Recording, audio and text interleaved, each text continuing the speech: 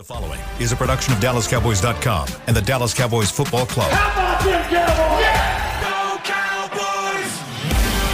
Cowboys! This is Girls Talk, Boys Talk, presented by Jigsaw Dating, preferred dating partner of the Dallas Cowboys, and broadcasting live from Dallas Cowboys World Headquarters at the Star.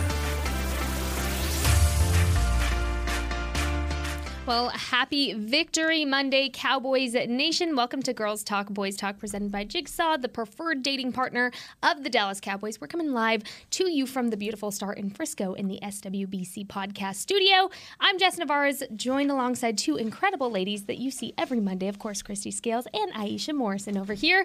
Ladies, we had some breaking news right before the podcast started, a little less than an hour ago. Come to light, the Dallas Cowboys officially signed wide receiver T.Y. Hilton.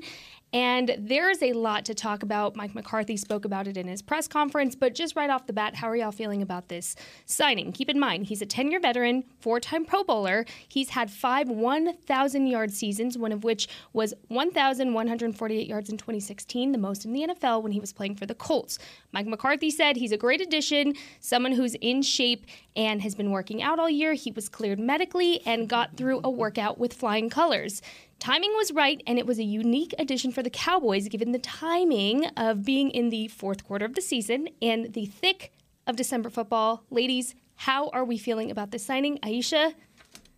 I'm going to let floor is yours. Okay. Christy, Aisha, anybody?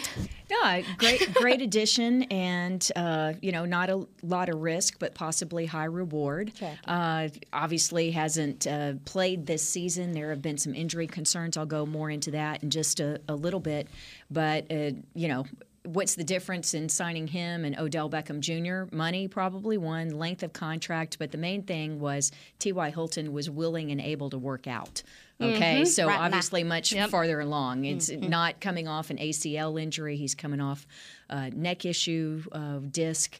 He has not played this season, but he was one of the top free agents at any position, at least in terms of name recognition and past accomplishments. So I don't see any downside to it. I only see it as a positive.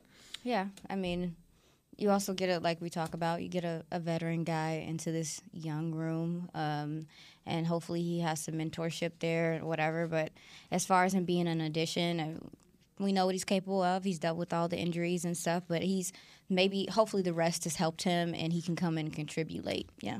Yeah, and Christy, I'm so glad you brought up the working out portion of things, because that's not something we saw when Odell was in the building. He didn't partake in a workout. And so the fact that T.Y. came in, participated in a workout, to which Mike McCarthy said he passed with flying colors, was very interesting and intriguing. Something else intriguing is you said you knew why he goes by T.Y. Oh. And you wanted my live reaction for this. Now I'm really curious to why that is. His real name is Eugene.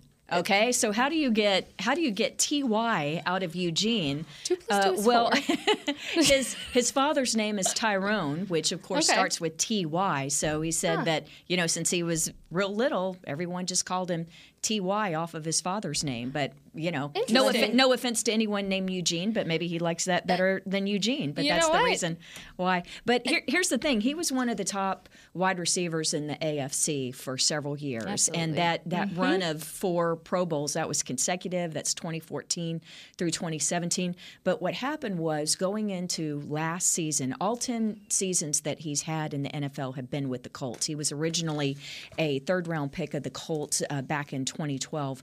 But here's the thing: he had a neck issue last year, and it was in the off season, but he was coming back from a preseason game on the team charter, and he lost feeling on one side of his body. And so there was a disc in the neck that was blocking some nerves, and so he had surgery before the season. He ended up missing the first 5 games of the 2021 season. When he came back, he missed some more games due to some different injuries. One was a concussion and one was a quad strain. He missed 1 game following each of those injuries. But the year before, he had a groin injury. The year before that, he had a quad strain and torn calf, different injuries throughout the season.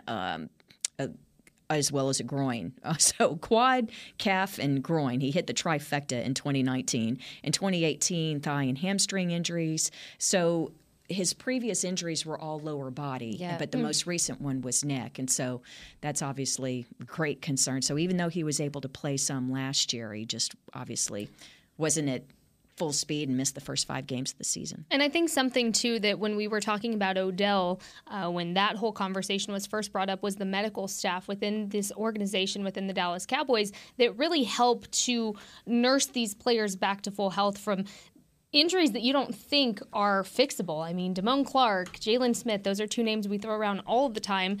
So again, it makes this Cowboys team very appealing for somebody like T.Y., who has this kind of injury history, who could come into a medical staff that is very well-renowned, well-trusted, and well-respected within that community. Yeah. So intriguing for him, intriguing for the Dallas Cowboys, especially considering he can be an additive quickly. And I think that was exactly why this happened so quickly within hours of us first hearing reports. I know Jane tweeted something out and then the signing happened. So very interesting there. But Aisha. Yeah, Christy, you made a good point about his run when he was with the Colts and just how dominant he was at some points. Like, he was the guy when he was there. He Absolutely. was Absolutely. Guy he was the go-to guy for Luck, Andrew Luck, and that was a dope. They were actually looked at to be one of the best tandems at that point in time. So, another appealing things is that I'm sure he understands a lot of the injuries he's had and the stuff he's gone through and coming here.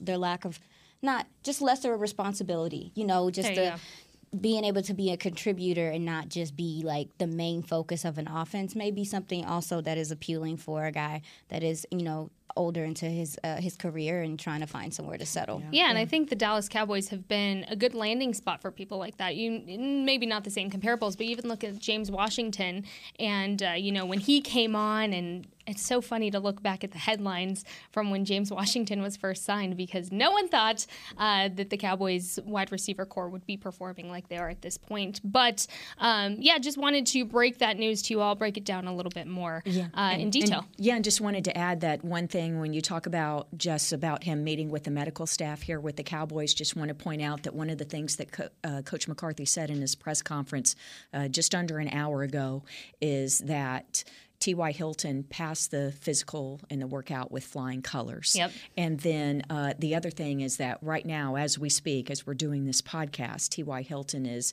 in a meeting with the wide receivers coach, Robert Prince. So no time to waste. Moving quickly. And hopefully, now, obviously, the team has the day off tomorrow. I'm sure that he'll be in trying to play catch up, but his first time on the field with everyone will be on Wednesday. Dope. Definitely good to keep an eye on. And so something else to keep an eye on, too, is to see how they integrate him and how quickly they feel comfortable doing that. If it's going to be another ramp-up situation like we've seen with previous players throughout the season, or if it's just going to be full swing, let's see what you got. Going to be interesting. Very interesting as we continue on our week. Speaking of interesting, y'all, what a Sunday afternoon for all of us. Oh, man. The Dallas Cowboys beating the Houston Texans 27-23. Definitely was not my score prediction. I don't know about y'all, but I was hoping for a 50 burger. Didn't get that, and Twitter let me know it very quickly. Lovie Smith showed us. Lovie Smith showed us 100%. He said, hey, uncommon opponent? Who's that? Hey. It was definitely a game plenty to break down. And so really when we talked about this game, Aisha, you and I had talked about this was a game for the Houston Texans, a team that had nothing to lose and everything to gain. The Cowboys, on the other hand, well, what did they have to lose? Health.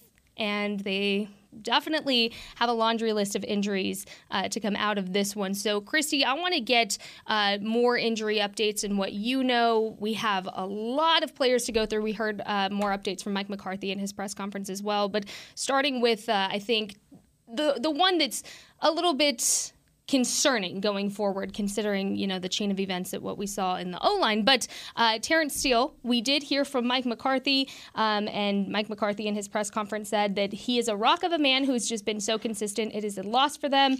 And he's a true pro pro beyond his years. And so this is a huge loss for the Dallas Cowboys offensive line. Christy, can you go into a little bit more detail about Terrence Steele, that injury he's dealing with, and what this could mean going forward? Well, he got rolled up on the back of his left leg when he was blocking. It happened at the 49-second mark of the first half, or of the second quarter. So Josh Ball had to come in and played most of the second half, and Jason Peters, the veteran, stepped in, who had been working exclusively on the left side at either left tackle or left guard, and played right tackle for the first time since, 2006? 2005, I believe? Yeah, something, I mean, in 16, 17 years, Since something like that. 2005. Since 2005. So kudos to him time. to come in and not just take a series, but a 2-minute drill.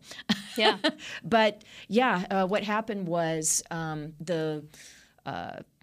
let's see, it was Tyler Smith who was engaged with the defender and blocked him, and when that defender fell into the back of Terrence's leg. But it is a huge blow. We've talked about Terrence before. I've talked about just last week we were talking about some of the off-field stuff that he's been doing, and what a great guy he is and how respected he is amongst coaches and teammates, even though he's very quiet and doesn't get a lot of attention from Cowboys fans and media. So this is a big blow.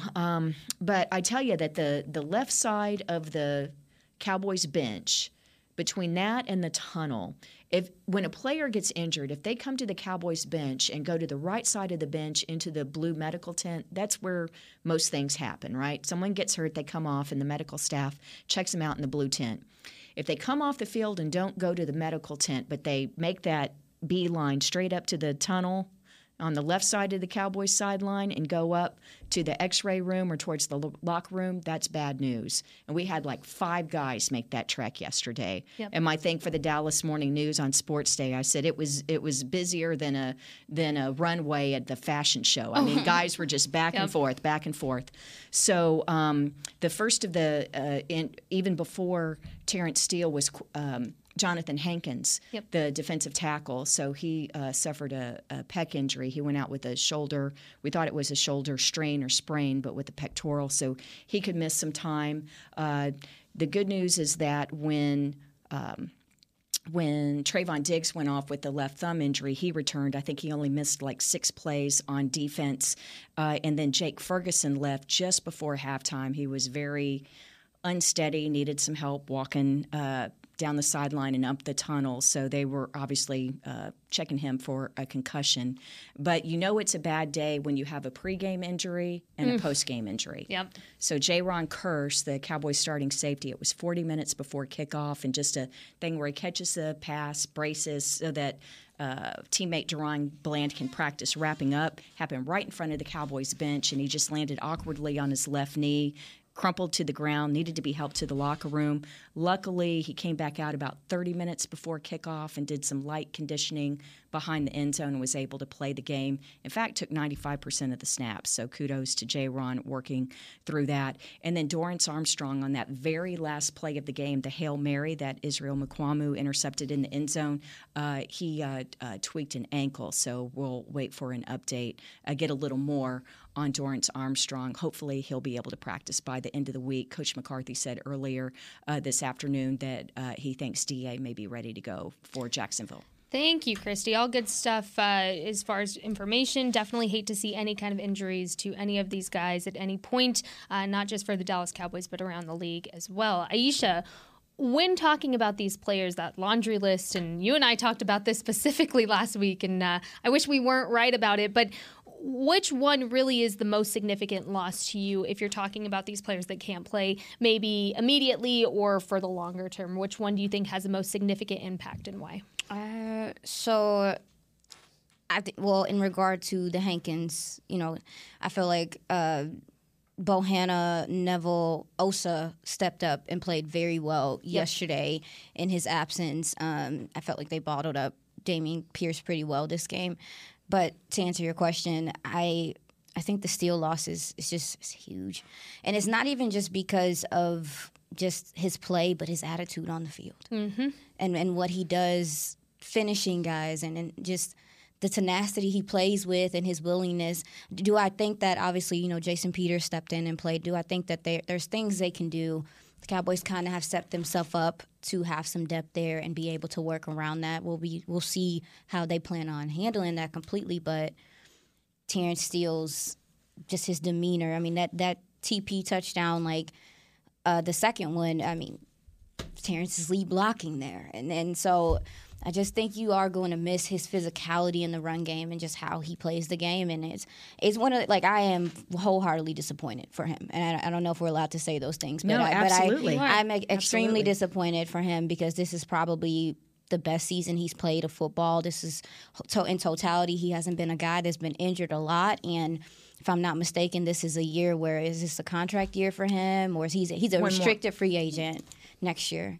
And so, this just changes things for him. I know he's going to battle back, but I just think his presence is going to be missed on this field. And him and Tyler Biadasz have really built something as well on that field together. So it's just, Yeah, that O-line continuity is really what we've been honed in on these past few weeks because it's been so noticeable that we haven't been talking about the O-line. In fact, what we were talking about last week was the O-line rotation and how comfortable they felt being able to do that. And so something Mike McCarthy was asked in his press conference today was, how comfortable do you feel with Jason Peters being 40 years old, being on a one-year deal essentially, with him playing a full game? Do you feel comfortable with that? And Mike McCarthy said he's ready for whatever he's asked to do. And so it's going to be interesting to see that. And so also kudos to Jason Peters for, on a drop of a hat, just switching positions like that, because I don't think a lot of people appreciate or understand how much work mentally, physically goes into that. You're talking muscle memory from doing something on the left side and going to the right side. You're talking mental memory. I mean, this guy hasn't done this since 2005, and he went out there and he made such an impact immediately in that right tackle position. So I just want to give all the kudos to Jason Peters there, because that was just incredible to see him making such a quick impact. But something else I wanted to talk about, because speaking of impact, we saw the dominoes starting to fall early on in this game. Turning points within this game, ladies, I think we can pinpoint exactly what they were. But Christy, I wanted to talk to you about that, and specifically with really the first domino to fall, which was Turpin's muffed ball in that kickoff return there. So what did you see from that? And it's not very characteristic of KaVontae Turpin to do that. And so really, that's the first time we've seen it. Yeah. Twitter was being very toxic about it, y'all. If you were being toxic to KaVontae Turpin, I probably muted you. I'm not gonna lie. Hey man, it was huge. It was huge. It changed the feel of the game. Yeah, but what was great was to see the response of teammates and coaches. I mean, over there to pick them up but what I enjoyed seeing from the sideline perspective is he didn't hang his head. Obviously, he was frustrated and disappointed because he knew he let the team, or felt like he let the team down with that key play, the muff punt, so early in the game. But I'd say about 4 plays it was 3 plays later, because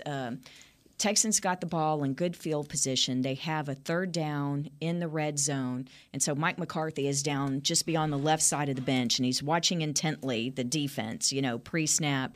And here's KaVontae coming down and tapping Coach on the shoulder. And McCarthy turns to him, and KaVontae's doing it's me. He did his mea culpa, right? It's like, hey, it's on me. It's on me. And Coach just kind of nodded and fist bumped him and stuff like that. But, to be able to come back and respond later. He didn't break one. I know we keep saying every week this is going to be the week, but that really was such a key thing, because the Cowboys did come out of the gate so well. Yeah. The Cowboys get the ball first, drive down, score, first possession. And here's the thing. When the Texans got the ball, the Cowboys defense, that was a 3 and out. Yep. So the offense and the defense for the Cowboys couldn't start any better than they did, forcing a punt on a 3 and out, and then the muff happens. And so, and then the Texans score thanks to in part to the good field position. And that's the thing, when you have an underdog team, you cannot give them any hope. Yeah, they'll thrive off of that. Yeah. And so, Aisha, I wanted to talk to you about the impact that had going forward for the rest of the game, and what exactly did you see from that moment when it happened, from an X's and O's film type of vision, if you will? Well, it's not even a whole bunch of X's and O's stuff. It's just that at that point, once the Texans scored, you could just see the light bulb kind of go off for them, like, oh, we can hang with them. Yeah. And they are a very I think every team has, works off of momentum. But I personally know some guys over there. And they are a very momentum-based team. And I felt like they wanted definitely, they definitely wanted to make it be known. Those secondary players were out there hunting. And to your point, talking about how many injuries and things that the Cowboys were dealing with besides the pregame stuff, it's because this game was nasty. This was a brawl on so many different levels, man. And so that part of the game, obviously the Turpin fumble, to me, I just think it shifted the confidence in, like, okay, once they scored, they understood what they had to do to put themselves in good positions to be able to score again, and that was short fields, and that equals points. And with Turpin, starting field position was up and down yesterday. And so I to your point, to your question, feel like maybe some of his decision-making was different after that, and he was struggling to get in a groove, and he was unsure about some places. And so hopefully, the guys instill confidence in him again. But it was a trickle-down effect also for him and for the rest of the game because, again, starting field position for the Cowboys was not good at all. I mean, the last drive, they had to go 1,000,000 yards, 98 yards? 98 yards, and 11 plays. Yeah, I mean, it's because starting field position was up and down, and it didn't help the offense at all yesterday. So something to improve on. Yeah, definitely. And so one last thing in this block before we go to break is I wanted to ask y'all about something that is maybe buried in the rest of the conversation within this game, and that was the Mike McCarthy challenge. This happened during Houston's third drive. He was challenging, Chris Moore's 36-yard catch. I wanted your opinion on that. Mike McCarthy is 0-2 so far this season with challenges. Do you think that was a good challenge, Christy, from what you could see, Aisha, from what you could see? How do y'all feel about that challenge? And obviously it didn't go in the Cowboys' favor, but was it a good call by Mike McCarthy to go for it? I did not have a good view of it from the sideline. It actually was straight across from me, but it's 53 1/3 yards away, sure. The width of a field. I thought that he had caught it. But looking at the review on the big Jerrytron, which is 60 yards wide, to me, it looked like the ball did touch the ground and moved. So I think that it should have been overturned and ruled an incompletion. Yeah, I guess I don't know what a catch is no more. I don't either. Hey, listen. I don't either. Hey, I'm gonna be honest with you. Like I'm gonna be honest with you at this point. Like I really at this point feel like there's just so many inconsistencies with what is a catch, what's not a catch, whatever. But me personally, I thought that the ball moved. I watched it about 5 times on the all 22. I knew you would. I did. I was like, let me see it. This ball moved, and it was a smart, timely challenge given where you were in that game and wanted to go ahead and go ahead and continue to score. I understand it. And I think what was important in that moment was you could feel the momentum building for Houston, and that was huge. That just put the nail in the coffin for the momentum. So I agreed with Mike McCarthy's going for it, if you will, with that challenge. And in my opinion, from what I saw, it looked like it was not a catch. But what do I know? I'm also a Des truther that says it was a catch there as well. So with that being said, I'm going to go ahead and toss to break because coming up in our second segment, we are talking all things Dallas Cowboys offense. And we even hear from Houston Texans head coach Lovie Smith, what he had to say about Dak Prescott. All that and more coming up. This is Girls Talk, Boys Talk, presented by Jigsaw, the preferred dating partner of the Dallas Cowboys. At Jigsaw Dating, we obviously want the Cowboys to bring that 6th ring home. But to be honest, we're more focused on finding the person who will put a ring on your finger. That's why we created a dating app that reveals your face through meaningful conversation, so you can date deeper. Because it's personality that matters the most, not looks. Join Jigsaw Dating today, dating partner of the Dallas Cowboys.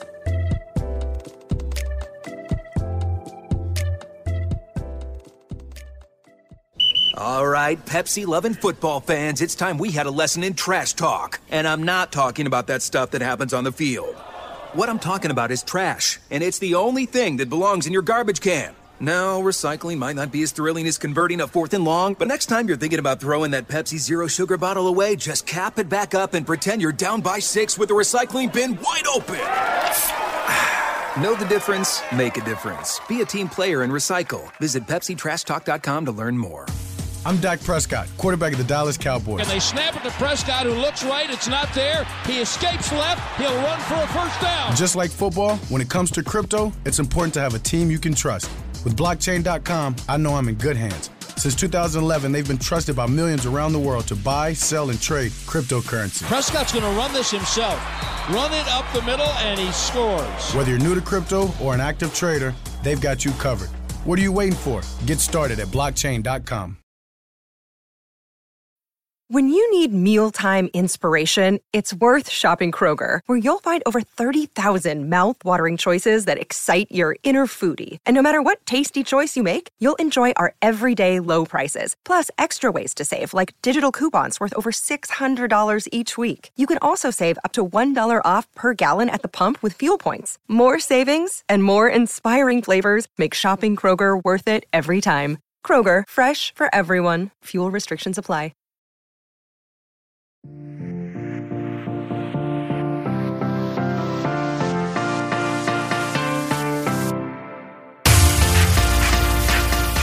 To Girls Talk, Boys Talk, presented by Jigsaw, the preferred dating partner of the Dallas Cowboys. We are digging deep into the Cowboys offense, but first, 'tis the season for Dallas Cowboys holiday youth camps presented by Invisalign. Registration for one-day football and dance academy camps are now open. Don't miss your chance to send your little athlete to camp at AT&T Stadium on December 20th and 21st. Limited spaces remain, so register at dallascowboys.com/academy today. All right, ladies, let's dive deep into this Cowboys offensive performance. Real quick, running down some quick stats. They had a total of 404 yards, 277 of which were passing yards, 127 of which were rushing yards. They were averaging 5.7 yards per play. They had a total of 71 plays within this game. First downs, well, they had 21 of those. Third down efficiency, this is something we'll get into, 8 of 15. 1 of 2 of fourth down efficiency, and penalties. They had 3 for 10 yards. I'm not going to be mad about that. It's not okay, but it's better. Girl, I'm moving on. I'm moving on. That's moving on. That's only insane. 3 penalties. Yeah, that's what I'm saying. Let's throw a party. No, that's what I'm saying. Penalties. I'm saying I love the improvement. But something else that we talk about a lot on this podcast that I like to bring up on Mondays is the time of possession. Yes. The Cowboys had the ball for 26 minutes and 46 seconds. The Texans had the ball for 33 minutes and 14 seconds. Although, I don't know about y'all, but the last 2 minutes felt like an eternity of the game. Oh, my goodness. Definitely a lot to unpack here, starting with just overall, this was such an interesting game offensively for the Cowboys. But I did want to start a little bit more on the O-line. We already touched base on that. But what I did want to get into was, we talked about the O-line, the run game. Looking back at the game and kind of rewatching some stuff today, how did we feel about the amount of run game that there was compared to passing game, and that 1-2 punch? To me, I felt like it was abandoned early. I felt like within the Cowboys' first drive, it was great. It was great. And let me pull up some stats here, because I also wanted to look at those as well. Zeke had 62 yards for 15 carries. He was averaging 4.1 yards per carry, 1 touchdown there. Tony Pollard had 42 yards for the day, had 15 carries, and averaged 4.2 yards per carry. He had that cha-cha slide touchdown, which we'll get into in just a second as well. And then also on the rushing list, well, Dak Prescott, 23 yards. He ran the ball 6 times, and he was averaging 3.8 yards per rush there. So interesting to see Dak using his legs a little bit more within this game. But how did y'all feel about the balance between the run game and the pass game for this game specifically? Do you feel like there was a balance, or do you feel like the run was abandoned a little early? Where do you stand with that, Christy? I think it was a little heavy on the pass, and that's because if you take out the one drive in the third quarter, now this is the one that ended with the unsuccessful fourth down run, but that drive, that was 9 straight runs. 9-play drive, 9 runs. Okay, and I was like, but you take that out, and it just shows you how heavy it was pass the rest of the time. So I like your point, Jess, about Dak using his legs more towards like the end of the game, and especially when it was like the hurry up. And I think that that's something that we haven't seen as much these last couple of years, and hadn't seen it much this year. But I think he picked the right time to do it late in the game, and it was real important. Not only moving the chains, but when you're in a tempo kind of offense, that can often be very helpful. Yeah, Dallas struggled on first and second down, passing the ball, running the ball. Like in that second quarter, especially, they were struggling to really get in a rhythm. And by the time they got to third down, they were in this I mean, it's like 2nd and 12, 2nd and, like 2nd and 10, those situations. And then by then you're in a 3rd down situation that's not necessarily favorable to you. And you do have a quarterback that can definitely still try to sustain drives and stuff. But what really was the struggle, especially with the run game and trying to stay established, is that the Texas D-line and linebackers came to play. Really did. The DBs were coming down and tackling. They were hitting hard. It was just the Cowboys were struggling at the point of attack at certain points, and it took them about the end of the second quarter to really establish, themselves a little better. And then they came out in the second half and played better, and obviously, but yeah.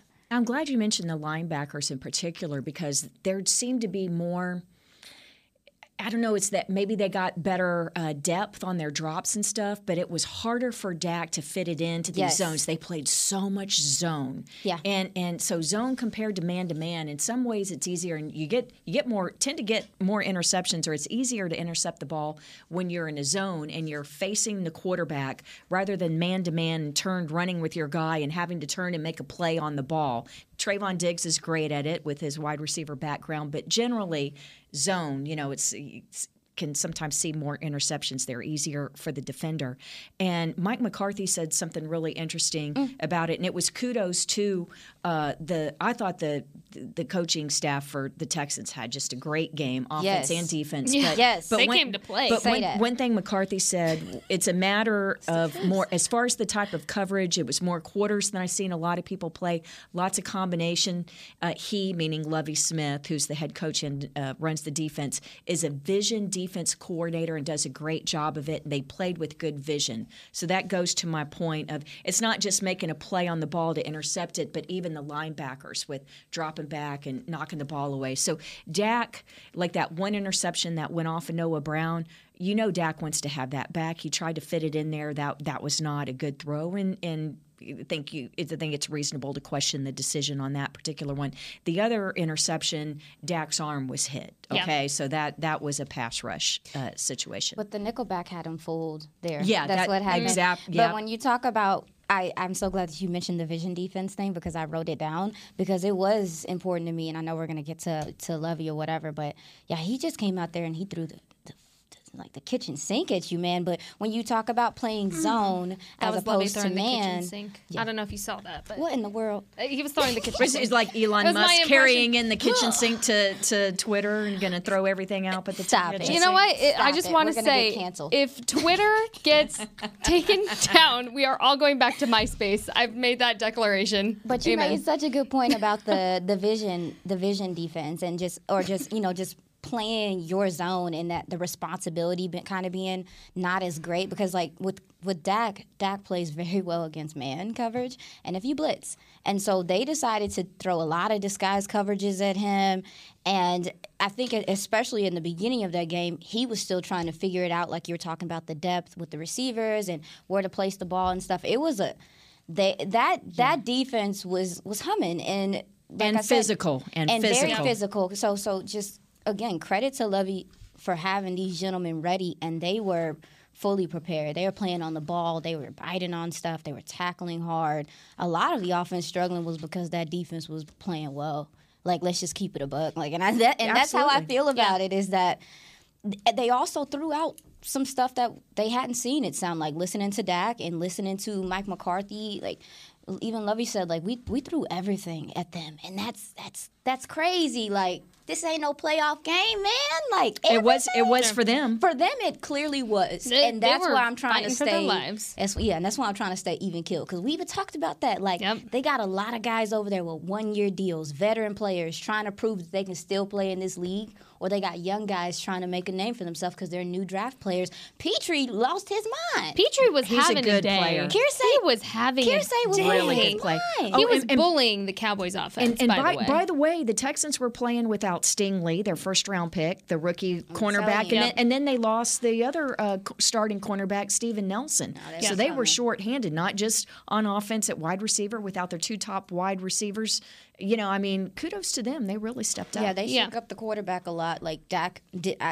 fantastic on the last drive. I think he put together some good. They moved the ball well. I think they had, if I'm not mistaken, four drives of 60 more yards. Like, they moved the ball, but there were so many instances where they could not continue to stay on the field, and a lot of it was offensive line play, getting behind the chains, no crazy penalties, but it just was execution was so up and down until they pulled it out in the last minute, and I do give them kudos for even locking in and finishing the game. Yeah, that's exactly. What did Mike McCarthy say in his press conference, Christy? He said big play execution is what it came down to, and that they just didn't do that until the final drive of the game. Dak Prescott having 2 interceptions during this game, which this is 9 for the season, his season so far. 7 of 9, get this, have happened within the second quarter of these games.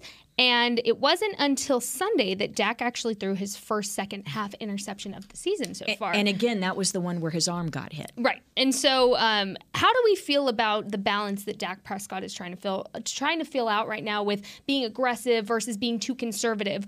How do you feel like he's riding that tightrope? Is there still a fine line? Is he polishing it up? What are you noticing any improvements or strides for him week to week as he tries to figure that balance out? Always a fine line. And here's the thing, it's going to be different every week, okay? It's going to be different. It's interesting because the game against the Texans and then the week before, Gus Bradley, who's the defensive coordinator of the Colts, Gus Bradley, Lovie Smith, all off of the Tony Dungy tree, the cover 2 kind of thing. So there was some similarity with that. But as we talked about just a moment ago, the way that Lovie was able to mix things. And so you had the quarters, which means that you have the 2 safeties for those 2, like middle of the field on each side, but then the furthest side, that means that the corners are responsible for that. You can still play press man coverage. You can still play man. You can still press in quarters. But what it does is it gives the safeties flexibility to come up and run support, okay? As opposed to, they also played cover 2, which means the 2 safeties, they're responsible for each half of the field.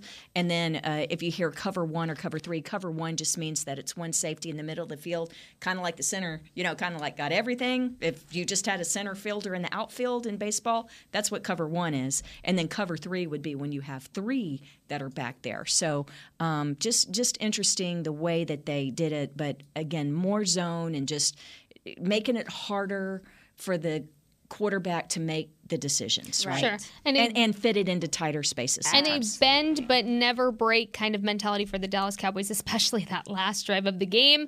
11 plays for 98 yards. Head coach Lovie Smith actually talked about Dak Prescott's performance within this time. Jazzy, let's roll that soundbite so the people can hear what Lovie Smith had to say about Dak. One of the best. Dak Prescott, one of the best quarterbacks in our game. And he's going to hit some, and I think they kind of showed a little bit of the champion in them. Had to get a drive, there at the end, and unfortunately for us, they were able to. I mean, it was fortunate for the Cowboys. I don't know what he's talking about. But I really love that they showed the champion within them, because earlier last week I was talking about how in another press conference, Lovie Smith had mentioned that this is a team he can see going all the way. He said the Dallas Cowboys are Super Bowl contenders. So the fact that Lovie Smith really went in with that mentality but played his team like he did and then came out to still give kudos, a lot of respect there for all of that. Something else I wanted to touch base on, which we will get to after this next break, is we're talking all about a Cowboys player who made his Dallas Cowboys debut. We're talking special teams, defense, and when is the last time since Sunday that the Dallas Cowboys defense had a sackless game? I'll let y'all marinate on that. We'll be right back. This is Girls Talk, Boys Talk, presented by Jigsaw, the preferred dating partner of the Dallas Cowboys. At Jigsaw Dating, we obviously want the Cowboys to bring that 6th ring home. But to be honest, we're more focused on finding the person who will put a ring on your finger. That's why we created a dating app that reveals your face through meaningful conversation, so you can date deeper. Because it's personality that matters the most, not looks. Join Jigsaw Dating today, dating partner of the Dallas Cowboys.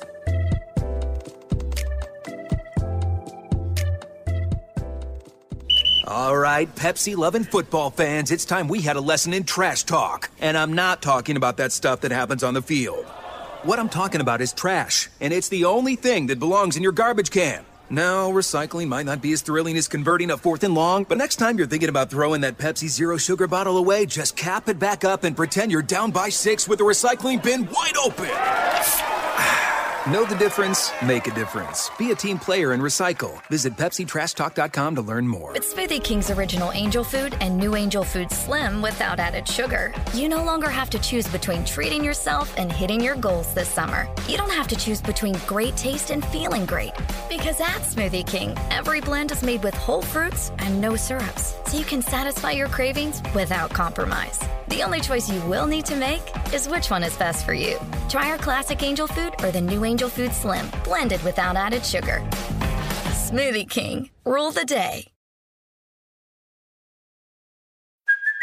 Hey, it's Kaylee Cuoco for Priceline. Ready to go to your happy place for a happy price? Well, why didn't you say so? Just download the Priceline app right now and save up to 60% on hotels. So whether it's Cousin Kevin's Kazoo Concert in Kansas City, go Kevin, or Becky's Bachelorette Bash in Bermuda, you never have to miss a trip ever again. So download the Priceline app today. Your savings are waiting.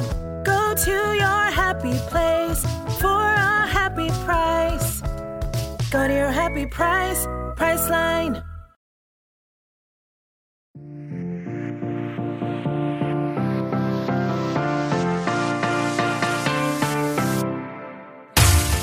Well, welcome back to Girls Talk, Boys Talk, presented by Jigsaw, the preferred dating partner of the Dallas Cowboys. I asked you a little trivia question ahead of the break. We'll get to that in just a second, but first, don't miss your chance to experience the most electrifying event of the holiday season, Cowboys Christmas Extravaganza, presented by Reliant. Every Friday and Saturday night through December 17th, Cowboys Christmas Extravaganza ignites the Star in Frisco with an unforgettable holiday performance showcasing the world-renowned Dallas Cowboys cheerleaders, your favorite Dallas Cowboys heroes, and, of course, Santa Claus, too.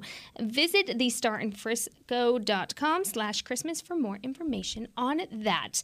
All right, ladies, I asked you if you know the last time the Dallas Cowboys defense did not have a sack in a game ahead of Sunday, and I told you the answer, so it's kind of cheating, but I thought it was interesting. I thought of this question last night. I was half asleep, and I woke up, and I said, when's the last time that happened? I put it in my notes, and didn't look like English this morning when I was awake, but I actually looked this up. The last time the Dallas Cowboys defense did not have a sack in a game ahead of Sunday's game against the Texans, well, it was October 10th, 2021 against the Giants. They did win that game 44-20, and looking at some stats now, Micah had 6 tackles during that game. Leighton Vander Esch had 4. Jaron Kearse had 3. Malik Hooker had 3. Trayvon Diggs had 3.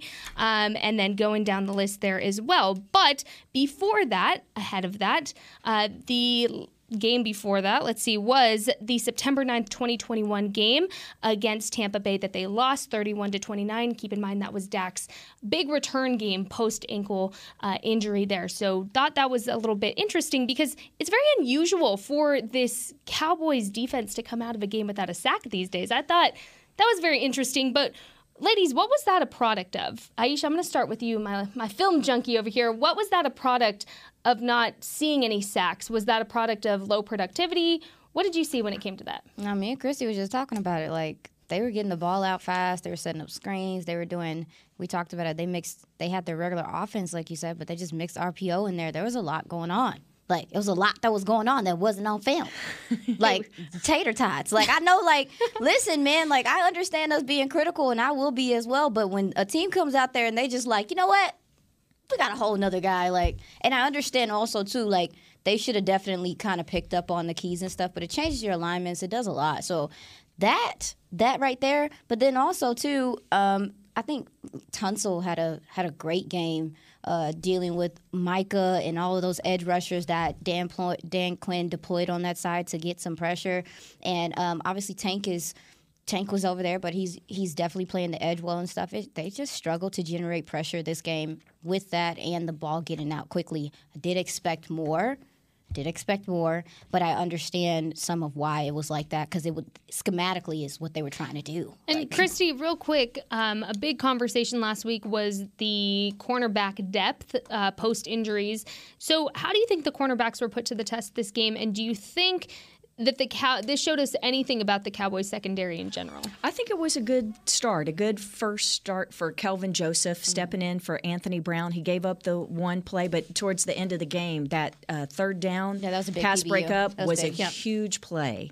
So, I thought it was a good showing for Joseph, and hopefully it is a good omen for going into these final 4 games. We love a good omen. But here's the thing was, kudos to Pep Hamilton, who is the offensive coordinator for the Texans, and really mixed things up. We should have known something was coming when they didn't have Kyle Allen, the backup quarterback, who had started the 2 previous games, and they elevated Jeff Driscoll from the practice squad, who's the third-string quarterback. And so when they, as Aisha said, when they were mixing things up and basically bringing him and running a different kind of offense, and the Cowboys not having film to prepare for that, it really you could see the Cowboys having to communicate on defense more. And so when you're having to do that and you're not quite sure what's going on, sometimes just that scintilla of a second of reaction and uncertainty and having to communicate it makes a big difference. And real quick, we are running short on time. I'm going to have y'all think about this. Who gets your flowers for the week? We're going back to flowers because I like giving out flowers. But real quick, Christy, there was something we wanted to mention about James Washington, specifically his first game as a Dallas Cowboy, which when I talked to him in the locker room earlier last week, he had mentioned that it was a full circle moment for him playing at AT&T Stadium in high school, in college, and then officially as a Dallas Cowboy because he grew up a Cowboys fan. So definitely an exciting day for him. But specifically, we wanted to talk about not just his role within the offensive, scheme of things, but also within special teams. And we also heard Mike McCarthy talk about that in the press conference today. So he had to do something that he'd never done in his career, and that's block on special teams. Okay, he had some kickoff returns, just a few, a half dozen or 7 maybe at Oklahoma State. But now he is blocking. He's playing right tackle on kickoff return. He's not the returner. He's having to block. And then on punt blocking, he's one of the stack guys and having to spy the personal protector. So for a guy, and he only got 1 target on offense as wide receiver, but the willingness to get out there and give your best, even though it's the first time you're asked to do something. You're a veteran guy, but you're going to, hey, I've never done this, but I'm going to do my best for the team. I mean, kudos to Washington. That blocking is a thankless job, and I know he's disappointed he didn't get a catch in his first game action as a Cowboy, but, hopefully better things to come. Yeah, I think he will be somebody that we keep an eye on as far as ramping up, like we had talked about. I didn't expect to see him with a full workload for this game, but it'll be interesting to see how they integrate him and their shiny new toy with T.Y. Hilton as the season progresses. And so, flowers for the week. Aisha, who are you going with? Who gets your flowers for the week? Dang it. I got 2. All right, give them out. Okay, so Tank.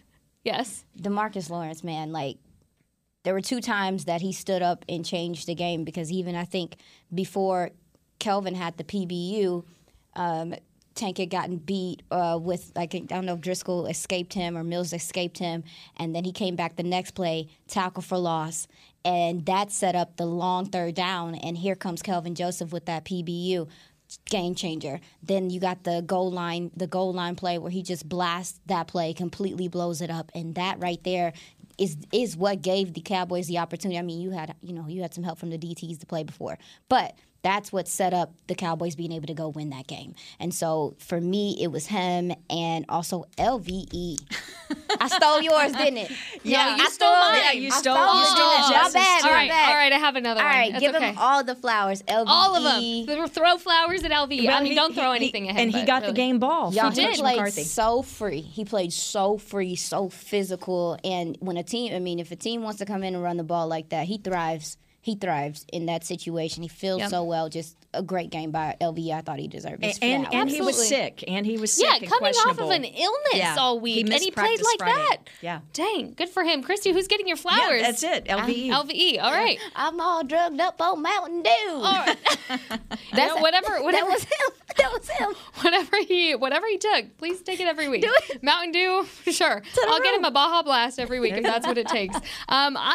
I'm going to give my flowers to Brett Maher for the week because thank you, Brett, for your leg. We appreciate your leg here. That was a big deal. Every day, every week. This is a Brett Maher appreciation moment for me because he really is just such a different player than the last time he was in this building. Yeah. And I love to see the progression of him as a player, as a person, just the maturity within his game now, his follow through, everything is just so polished up and perfected, and I couldn't be happier for him. Yeah, and let's give kudos to Brian Anger, who's the holder on the field goals, because that 53-yarder, that snap was a little low. It was wobbly. It kind of skipped. It hit the ground right before it got to Brian Anger, but he was able to snag it, not just set it up, but turn it and so that Maher could get a good strike on the ball. Well, there you go, ladies. I love doing this with you every Monday, and just so y'all know, there is not going to be a show tomorrow. We will be out, so we will be back at it on Wednesday. For Aisha Morrison, Christy Scales, I'm Jess Navarez. Thank you so much for joining us today. This has been Girls Talk, Boys Talk, presented by Jigsaw, the preferred dating partner of the Dallas Cowboys. We'll see you on Wednesday. Go enjoy the rest of your Victory Monday. This has been a production of DallasCowboys.com and the Dallas Cowboys Football Club. How about this, Cowboys? Yeah!